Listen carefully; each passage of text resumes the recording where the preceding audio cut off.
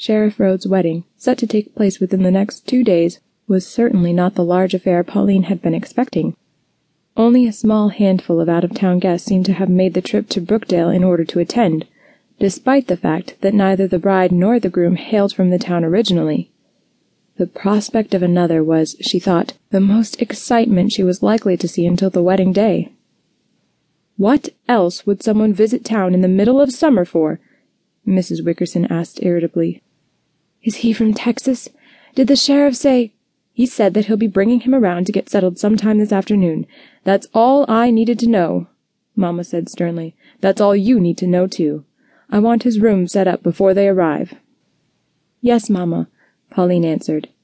She immediately set to mopping the front entranceway, much more dedicated to her task than she had been before.